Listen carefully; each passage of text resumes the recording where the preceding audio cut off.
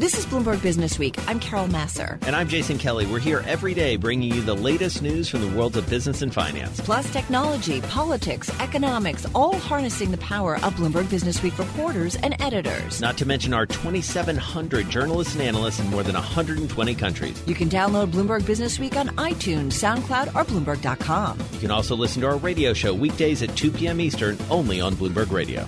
Don't let another day go by, my love. It'll be just like starting over. Safe to say, General Electric definitely starting over, another new strategy, and at least what investors heard today, they seem to be pretty happy. Shares of GE rallying. Right now, they're up about just shy of 3%. New boss Larry Culp pledging a rebound in cash flow next year after a reset in 2019. Brooke Sutherland following this story for us. She is deals and industrials columnist at Bloomberg Opinion. She's in our Bloomberg Interactive Broker studio in New York. Is it a real reset? I think they are trying to paint it that way. And I will say, they did not strip out all of the adjustments from their earnings numbers, which I know is something that analysts and investors are really hoping to see. Because they want to understand, right? Right. But they did go out of their way to sort of call out what the biggest puts and takes were there. And they did disclose cash flow on a unit basis, which I think is a really key step as far as transparency and understanding this company's trajectory going forward. As far as whether it's a fundamental reset, I think that very much remains to be seen. So we know that 2019 is going to be negative as far as industrial free cash flow. Now, they've said they expect growth in 2020 and 21. They've used a variety of different adjectives, to describe that: meaningful, significant, and I will say that doesn't really mean all that much to me, because if you're growing off of a negative number, I don't know what that means. And so I think, there's a lot of things that still need to go right, and a lot of things we still need to understand to sort of plot out what GE's recovery looks like. The one question I have is, sort of given the parameters that Moody's has laid out, the sort of color and the numbers that we got today would suggest a cash flow situation that's significantly weaker within what Moody's was looking for. So that brings back the question of whether or not you might see any sort of credit rating cut. It's funny, you sort of imagine them sitting around and trying to sort of wordsmith this thing and like getting the thesaurus out and being like, okay, we said meaningful, we said significant, what else can we say? Market? Can we say market? As you say, there is some skepticism out there. Help us understand the context of what we've seen even over the past couple months in terms of some of these divestitures, the decisions to spin off, not spin off certain units. How do you sort of synthesize that with what we heard today? Because as you say, we're starting to at least get a little bit more transparency. As you get that transparency, what are you seeing sort of underneath the hood? Right. Well, so one of the surprises today was that they said that the dispositions that they've done so far, so that's the industrial solutions, the value-based care from healthcare, and most notably the transportation division, will deduct about $200 million off of the 2018 free cash flow base. Now, they'd previously thrown out a benchmark of $1.2 billion, which is what I think a lot of analysts have been plugging into their models. Now, they say because of the timing of the way that all those divestitures work out, that's a big reason why you're seeing that lower number. But also because those assets that were divested weren't as cash flow positive as they had expected. So I think that is rather telling just in terms of the way that this company has been historically operated. But as far as like going forward, I think you're starting to really see why they needed to keep healthcare in the fold. That business is a strong cash flow generator, and getting rid of it would have made this a much more complicated story and left you with two very long cycle businesses. So let me make sure I understand what you just said, which is essentially that these businesses that they're getting rid of weren't actually contributing as much as maybe people thought? Right. Yeah. And that's on the as far as the transportation and the industrial solutions and some of those other ones. Most notably transportation, I think, is the one really to pull out there. But healthcare is still a strong cash flow generator. Engine, but they are selling that life sciences business. And so they've said that they expect the core healthcare business, the diagnostics, the imaging, to improve cash flow generation. But I had an interview with CFO Jamie Miller earlier today, and she said that's not going to be enough to make up for the roughly what analysts estimate to be $1 billion that they're losing from life sciences. You do, just like you said, they were figuring out what words to use. I do feel like they're like, okay, so here's the numbers, but that's the cash flow, and then, okay, no, we need that in order to go forward so investors are happy. I have to say, though, what blows my mind still a little bit is, including obstacles, you're talking about $25 billion in borrowing that matures in 2020. That's just around the corner. So that credit downgrade would make that more expensive going forward, right, if they have to rework it? I mean, can they manage that debt? So they do have sources of cash. They are bringing cash in the door. Obviously, the life sciences was probably the most significant, that deal with Danaher for $21.4 billion. It's going to be really interesting to see what the credit rating firms do with this. They have historically had a habit of sort of moving the goalposts for GE and sort of being very patient. More so than perhaps the straight math I was going to say, suggest. And more so than equity investors have been of late, for sure. Brooke Sutherland, Deals and Industrials columnist for Bloomberg Opinion, follows this more closely than anyone I know. So great to catch up with you. Just quickly, though, does the $21 billion wipe out the $25 billion in debt? No, it's not exactly a one-for-one, just because they also have these liabilities of GE Capital that they have to fund, like the insurance and things like that. A lot of moving parts. Yeah. All right, Brooke, thank you so much. What you gonna say?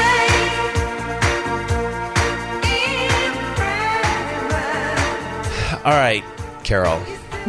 Okay, Jason. I think I like to talk about private equity. You do indeed. And there's a lot going on in the world of private equity right now, which is why we're so happy to have Andrea Auerbach. She's global head of private investments at Cambridge Associates. She's based in Boston, but here with us in our Bloomberg Interactive Broker studio.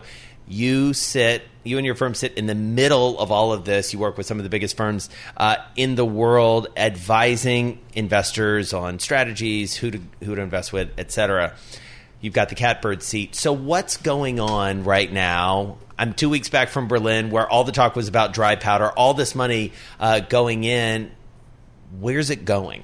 Help us understand where it's going, because you guys just did an analysis of this. Yes, we've the level of dry powder, the overhang, if you will, which we were the first to define. If I might just make a little point about that, nice. Many years ago. But the amount of dry powder hanging over the industry is the largest it's ever been, and most of it, I think, almost $300 billion of the dry powder that we're tracking is held in funds of $5 billion or more. So they actually have the largest amount of capital, and I would say it's the more money, more problems challenge for large cap private equity, because there aren't as many larger companies for them to acquire, and they also have a time limit within which they have to put that money to work, usually 5 years. Which is kind of wild that they're still raising money, right? There are new funds that are coming out, and pretty significant funds in terms of sizing. Yes, I mean, so right now we're really at either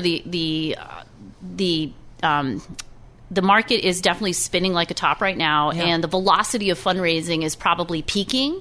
In that, I feel like, given we're so late into the cycle, that a lot of the GPs are thinking, I need to raise money now, because once the markets start to reverberate, the industry is going to go back to the 2008 era and go on lockdown, and I won't have money to deploy at the bottom. So I think that's feeding into a bit of the fundraising cycle. All right, so got to talk about the news of the week, because it really helped us get a sense of where the industry is going, or at least where part of the industry is going on the high end. Brookfield, Oaktree getting together in a rather unexpected deal, not shocking in some ways, but you are seeing the big get bigger and bigger. You think about Blackstone and now Brookfield and some of the other household names. What does that amount of consolidation, or that type of consolidation, mean for investors going forward? Right. So I think the thing that we tend to keep in mind quite a bit is that the institutionalization of private equity, we're only 30-something years into that era. And so in some ways, this level of merging or partnering, this is not the first time this has happened across the private equity landscape, but this level of merging and partnering it's somewhat a little bit right on time. And in terms of what does this mean for investors? Well, obviously, you can still consider the strategies of both of those managers on an independent and individual basis. But I would point out there are easily 5,000 private equity firms walking around in North America. So you are really spoiled for choice if you know where to look to find the managers capable of delivering the kind of return you're seeking. So we're just talking about 2 out of a vast universe of options. Well, and I am curious about the other side in terms of the investor side. Is it becoming a broader base in terms of folks investing in things that are, in the private universe, private equity and else, and other things? No, look, with the returns of private equity being what they are, they do tend to stand head and shoulders above more publicly liquid strategies. It continues to attract capital. And so capital raising in 2018 hit a peak, all-time peak, even over the 2007 height, right? $454 billion was raised globally, private equity, growth equity, and venture capital. And so what we are seeing is that there continues to be interest, and that interest is really looking for a home. And there are implications for that, because if you have too much supply of capital in some space, prices get bid up, returns get a lot harder to generate. And you really need to do the truffle hunting to find the managers that can do what you need them to do. So let's talk about that, because as you say, this ultimately just comes down to returns. People want to make money. They want to make a lot of money, and they want to make more money than they can elsewhere. It's just that simple. How much divergence is there? Because you guys see the whole spectrum of those 5,000 just in the U.S. alone. How much divergence is there from the best and the rest? Right. So in terms of the delta, so what you're looking at is the typical dispersion of return between let's call it the A-plus manager in global private equity and the median manager, sort of the C-grade, pass-fail manager in private equity. It's roughly 1,700 basis points. Right? Wow. And so if the median return in private equity is 11%-ish net to LP, and if you find the right manager and invest with that manager, you can earn 1,700 basis points better than that. Where do I go? Where do I sign up? Yeah. Right? Yeah. And how do I get into those big names? Hey, I just want to mention a quick headline crossing the Bloomberg. This has to do with some news out of Washington. The Senate voting to block President Trump's declaration of a national emergency to pay for that border wall with Mexico, of course. So this is really, Jason, setting up for the president's first veto, which is expected, and really highlighting a growing willingness by Republicans in the chamber to split with their president. And this is something that we're seeing growing momentum as well. It is interesting. We were talking about the political, speaking of things coming out of Washington, as the private equity universe continues to grow, we do wonder about more oversight coming of this industry from Washington. What do you see and hear on that front? What I would say is, look, the returns of private equity continue to attract capital. We're in an era where there's more transparency around investments, and so has private equity really ever been that private is an interesting question. And how the private equity arena is starting to address the continued focus on this mysterious space, which is quickly becoming a mainstream staple area for investment. I mean, as a global investment firm, many of our clients have substantial exposure into private equity for this reason, for the return reason. But because it's no longer a secret to a small group of investors, it's really attracting a lot of attention. Right. And I think GPs and LPs are really thinking about how do they incorporate some of what they're hearing on the political landscape into how they invest, or how they provide information about how they invest. And on that point, when you talk to LPs who are limited partners, who are public pensions and university endowments and others, how much more sensitive are they to political issues, to what's in the underlying portfolio? We've seen people divest from funds that say invest in gun manufacturers or other types. Is that just the new normal here? It is. I mean, and I think of it within the context of ESG, environmental, social, and governance. And that's something that we've really seen with LPs in Europe, really firmly embedding within their own investment process. And it's come across the Atlantic, and not that it wasn't here to begin with, right, but I think it's really starting to gain a head of steam around, we want to incorporate this into how we look at an investment opportunity.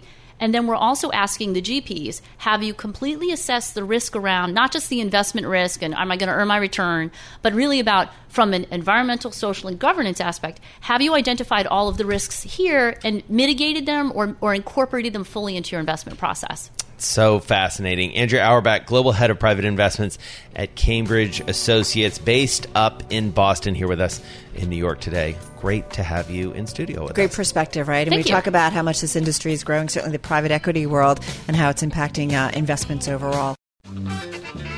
jazzy little music for us as Kinda we liking get that? in to talk about Business Week. Tell the weekend's coming. Economics. It is coming fast. Kathleen Hayes, Global Economics and Policy Editor for Bloomberg. She's here with us in our Bloomberg Interactive Brokers studio. And Tom Orlick, Chief Economist for Bloomberg Economics, he's on the phone from our bureau down in the nation's capital. Tom, I want to start with you because you have a terrific piece that you are cited in today on the Bloomberg terminal. Very well read, and it's basically about the global economy and maybe the worst is behind us. It's very optimistic. What do you make? So I think we're clearly in a moment of elevated uncertainty, Jason. There's contrary indicators. On the one hand, U.S. jobs looked really weak in February. On the other hand, unemployment is low, wages continue to rise. Looking on the other side of the world, China's credit growth has accelerated a lot, but we haven't seen that pass through to the real economy yet. So let's not understate the uncertainty at this precise moment in time. That said, if we had to come down on one side or another, we think the balance of recent evidence, looking at China credit, looking at some stronger industrial output numbers coming out of Europe, is actually on the side of stabilization. So our view is that we're going to see a trough for global growth in the first quarter and a very modest acceleration going forwards. Well, and what's interesting, Kathleen, come on in on this conversation. I know you're watching, obviously, today's economic news here in the U.S. and the bond market, but I do wonder, whether or not we'll start to see some momentum for the conversation or the thinking that, maybe we've hit the bottom in terms of what's going on globally in terms of growth specifically, and maybe things start to improve later on, or do you just feel like I think, too early? I think Tom really encapsulated what I think is the best way to see this, especially if you consider that maybe, markets and sentiment can swing so wildly. Oh my God, we're going to have a recession and it's been going on so long. And yes, we did. Certainly the ECB, European Central Bank, when they cut their forecast so much after the OECD reduced their forecast so much, particularly for Europe, that you can see how it fueled the sentiment. But just because you stabilize does not mean that you're moving ahead with any great pace. And I think that's going to be the question first half and maybe even by the second half of this year is, does the economy still remain somewhat vulnerable to a shock? Because recessions usually don't start without some kind of a shock, even when the economy is slowed down. And the Bank of Japan is wrapping up its 2-day meeting. That'll be Friday in Asia, tonight in the U.S., and they are expected, number one, to reduce their growth forecasts a bit. Industrial production has looked bad. Boy, the machine orders were really weak. And they probably won't hit at monetary easing, I don't think, but that's what people are looking for, and that's one more thing that could remind the world, perhaps, that maybe the good thing it reminds them of is people are going to stay very easy and very dovish for a while. No doubt about it. Tom, come on in, though, on what you're seeing globally, because I think for a while we were all worried, certainly about what's going on in China in terms of growth slowdown, and we got some data points overnight. Germany, we were kind of thrown by as well. What are we seeing as of late? So I think you put your finger on it, Carol. China and Europe are the two big concerns. China, we got some numbers overnight. We got the big data download for the first 2 months of the year. It was pretty disappointing. Industrial output came in weaker than expected. Our view, though, is that it's the credit numbers that you have to watch for China. Credit leads the cycle in China. Credit growth was up 25% year on year in the first 2 months of 2019. We think that's going to start passing through into stronger activity in the real economy going forwards. Turning to Europe, it's a complex story. There's continued concerns about a stall in Germany, but looking at the industrial output numbers across the major economies for January, we see signs of pretty solid uptick, and that supports our view that yes, Europe's weak, yes, Europe's in a soft patch, but we're not going to see a bigger, more structural deterioration. And of course, Tom, the slowdown in China is so important to the rest of Asia, right? That's one reason why we're seeing presumably fewer exports, less production in Japan. You lived and worked in China. You're still following it very closely. How tricky is this balance for the government, for the People's Bank of China, to boost the credit and show the kind of numbers they showed in the report you just mentioned and not put too much juice into the equities market? Yes, so this is the great challenge for China. This is the tightrope which they continue to walk perilously across. On the one hand, there's a pressing need to support growth and employment right now. On the other hand, they've got all of this debt on the corporate sector balance sheet, all of this debt on the local government balance sheet. They have a history of bubbles in the equity market. I'm sure we all remember that terrible equity market crash they had in 2015. And so the circle they're trying to square is, how do we give the economy just enough support without adding to those more serious structural problems? The evidence from the last few weeks, though, including a big speech from President Xi Jinping where he really hammered the point about stabilizing growth, is that the emphasis now, the policy emphasis, is pretty clearly on the growth side of the equation. And I do think, Kathleen, that the central banks, the global central banks, have really shown that when things start to get a little sketchy, they somehow come in with some type of policy maneuver to kind of help out China. It goes even further, right? Because you've got the government working on things. Sure. But I think it's what a central bank is supposed to do, though, right? They're supposed to help maintain financial stability. I still don't believe there's a put at the Federal Reserve. I think they let stocks fall a lot last year before they stepped in. But when stocks got dangerously volatile, and I think the China People's Bank of China, there was already a little move, right, Tom, late last week, where they kind of showed their hand, like, you can buy some stocks, but this frothiness, we don't want a repeat of 2015, 2016. All right, just want to bring you one quick headline before we wrap this conversation, which is Rent-A-Center, which had been the subject of a buyout by Vintage Capital Management, canceling. Basically they had canceled the deal over a technicality. A judge finding that was cool, they can cancel it. They don't have to go through with the buyout. That stock, Carol, trading up about 3% now in the aftermath of that decision. Up as high as about 8%, but then coming off that high. Hey, folks, thank you so much. Kathleen Hayes, Global Economics and Policy Editor at Bloomberg News in our Bloomberg Interactive Broker Studio. Do catch her on Daybreak Asia tonight at 6 p.m. Wall Street time on Bloomberg Radio and Bloomberg Television. And our thanks to Tom Orlick as well, Chief Economist at Bloomberg Economics, on the phone from our Washington, D.C. bureau. I love things like this. Here we have these big global macro stories, whether it's U.S.-China trade, whether it's Brexit. In the meantime, judges are making decisions, companies are buying companies, and they're moving ahead. We'll get some earnings after the closing bell, Broadcom and Oracle, which we'll go through. Kind of the world goes on. It does.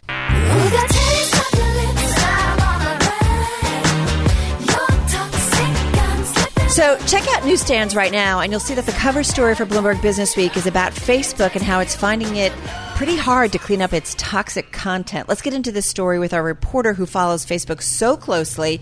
Sarah Fryer is technology reporter at Bloomberg News. She's joining us from our Bloomberg 960 studio in San Francisco. And then right next to me, Joel Weber, our Bloomberg Business Week editor in our Bloomberg Interactive Broker studio, in New York. Sarah, let's kick it off with you. You had to remind us that 1 year ago was the Cambridge Analytica scandal. God, it feels like it was years ago. And yet, remind us about that, and then what's kind of changed with Facebook cleaning up its content. So a year ago was around when Zuckerberg came on stage at the congressional hearing, I should say, to the podium at the congressional hearing, and said, we are taking a broader view of our responsibility for what happens on Facebook. Now, he wasn't just talking about data, which was the problem at heart of the Cambridge Analytica scandal, but he was talking about overall all these things that you dislike about Facebook that you think we should be responsible for. Now we agree with you.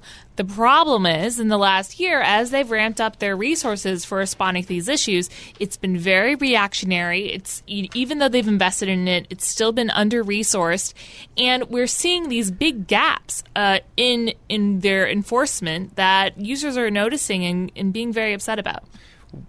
Sarah, this is Joel. What did we learn about Facebook's sort of content policing from the reporting you got out of Sri Lanka?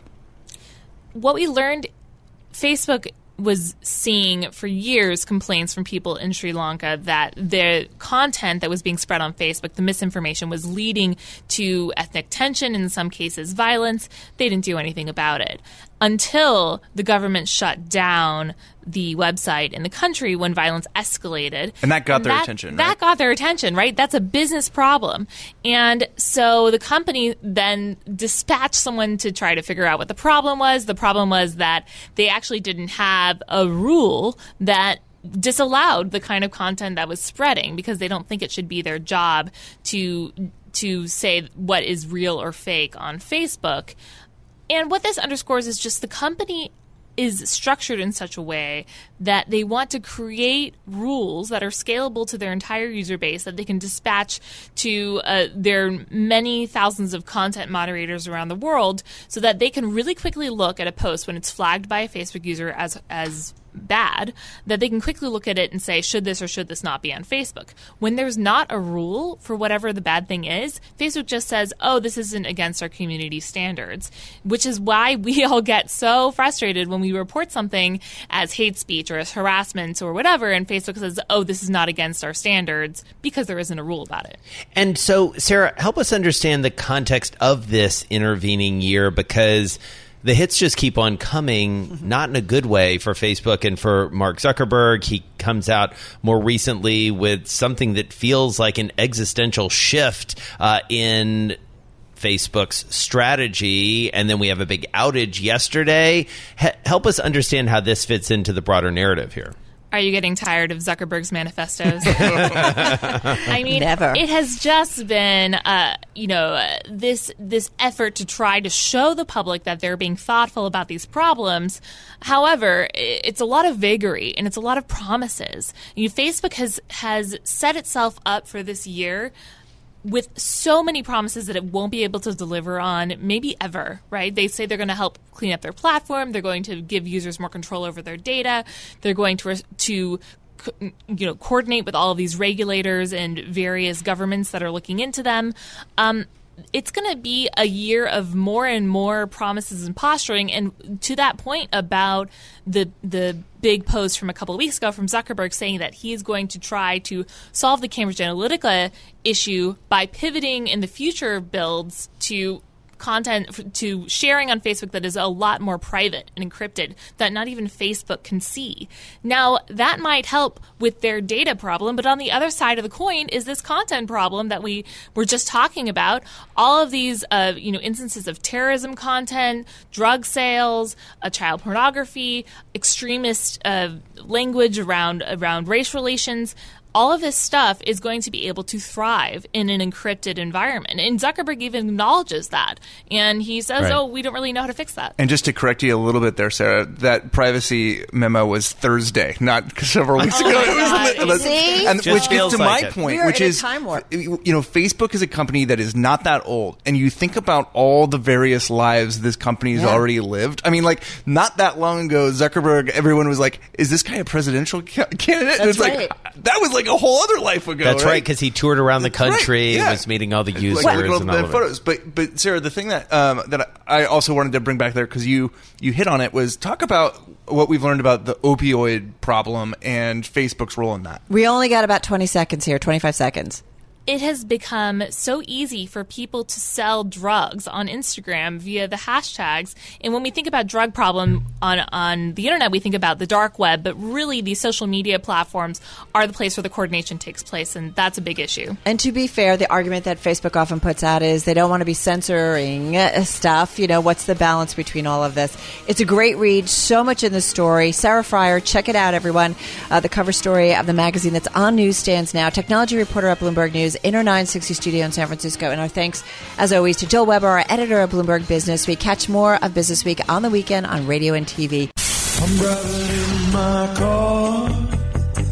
I turn on the radio. How about you let me drive? Oh, no. Who's gonna drive you home? Honey, please, I'll do the driving. Drive on. Excuse me, I want to drive. Just drive, baby. It's the question that drives us.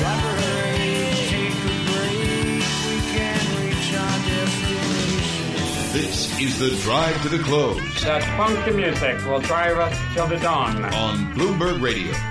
It is time for the drive to the close. We've just got a few minutes left, roughly 11 minutes left in today's trading session. Equities kicking around a little bit off our highs and lows of the session. Mixed trade, little changes overall on this Thursday. Let's get into it, though, with Hank Smith. He's co-chief investment officer at Haverford Trust, $7.9 billion in assets under management. Hank with us from Radnor, Pennsylvania. Hank, nice to have you here once again with Jason and myself. Tell me a little bit about the market environment. What kind of cues are you taking, or where are you taking your cues, especially as we're waiting for some big macro decisions to be decided? We're kind of in that in-between era when it comes to earnings, so I'm just curious what you're focusing on. Yeah, Carol, good to be with you, and I think you're exactly right in terms of macro.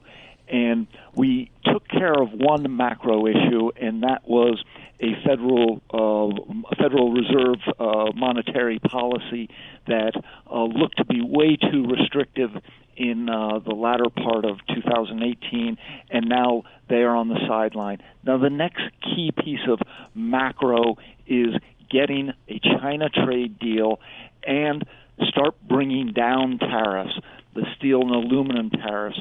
Forget about the European auto tariffs. Get the new NAFTA signed. And if that happens, you're going to see CEO confidence and business confidence spike right back up, resulting in business investment, which we have pent-up demand because for most of this 10-year expansion, there's been very little business investment. And you could actually see the economy accelerate into the second half of 19.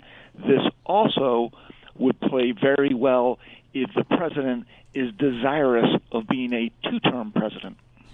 So how big an if is what you just laid out? Because what that assumes is that the Chinese and the U.S. really come to the table in a meaningful way. It assumes that this Democratic Congress is going to pass NAFTA 2.0, the UMSCA or USMCA, excuse me, and all those other trade deals. We had the president talking about a new trade deal that's going to be negotiated with the UK. How optimistic that all of that can get to yes? Well, again, I think we are optimistic because this is the key for his reelection. He needs a strong economy through 19 into 2020. This is the only lever that he has control of. He can't get any more tax cuts with the new Congress. You're not going to get a big ramp up in spending from these levels.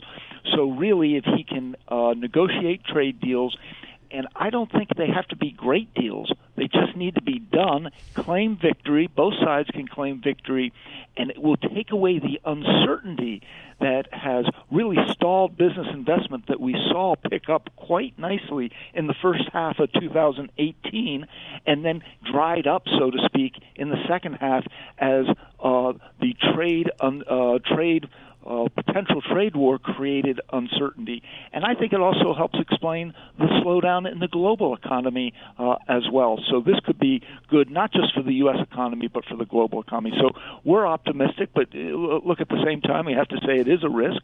Perhaps the Robert Lighthousers and Peter Navarros of the world rule the day, and President Trump digs his heels in. But Hank, if I can just jump in for a second, are we that simplistic that we have an opportunity to do a really smart U.S.-China deal? And that's what most folks say, that this is, that President Trump has kind of got the upper hand at this point because of some of the troubles and the slowdown in China. So is it really that the case that CEOs, even if it's not a great U.S.-China deal, they'll just be glad it's off the table? Well, again, I think this whole near bear market that we had in the fourth quarter was self-induced by misappropriate comments from the Fed and trade rhetoric that actually turned into tariffs and the potential for a trade war. And we've taken care of that first step the Fed did, and now we take care of this. And I think you've got a growing economy. Corporate profits will obviously will not be as strong as they were in 18, but they'll still be mid to high single digits, provided we get that acceleration in the second half. And stocks are fairly valued at this point. Hank Smith, co-chief investment officer at Haverford Trust. overseeing about $7.9 billion down there in Radnor, Pennsylvania. Always good to catch up.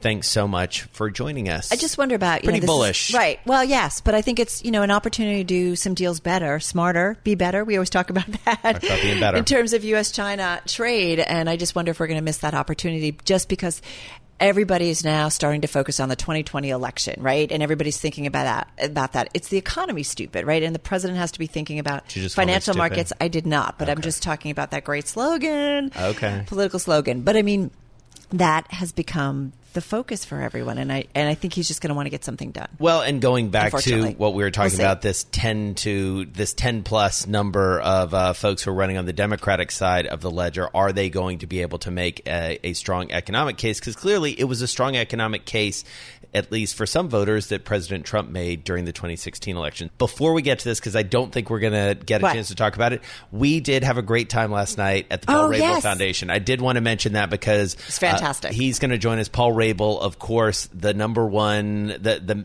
$1 million man in the lacrosse world, starting a new league. He's going to be with us on Monday when we're broadcasting live from the Bloomberg Sports Summit. We did get a chance to catch up with him last night at his annual foundation dinner. His auction. Here in New York, his auction.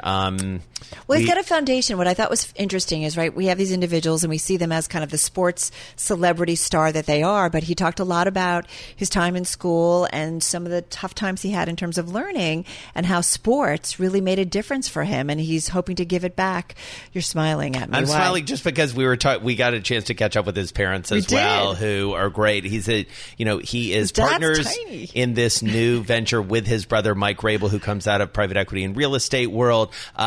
It's all happening. I mean, we were talking about this tour that's launching this summer, the Premier Lacrosse League. It's going to start in Boston. It's going to come here to New York. They just announced today it's going to go down to Atlanta, Chicago, and so we'll see where that goes. And what's interesting, too, is it's not just about growing the sport of lacrosse. We talk a lot about the business of sports. We talk about owners. We talk about all the money that's going there. This is a disruptor in the way professional sports may be going forward. Well, especially, too, because one of the things that's a priority for him is taking care of his players at this point. And I also thought it was fascinating that he locked up some media rights pretty early on. So it's been an incredibly smart rollout. So we're going to catch up with him more on Monday. Thanks for listening to Bloomberg Business Week. You can subscribe to the podcast on iTunes, SoundCloud, or Bloomberg.com. You can also listen to our radio show every weekday at 2 p.m. Eastern, only on Bloomberg Radio.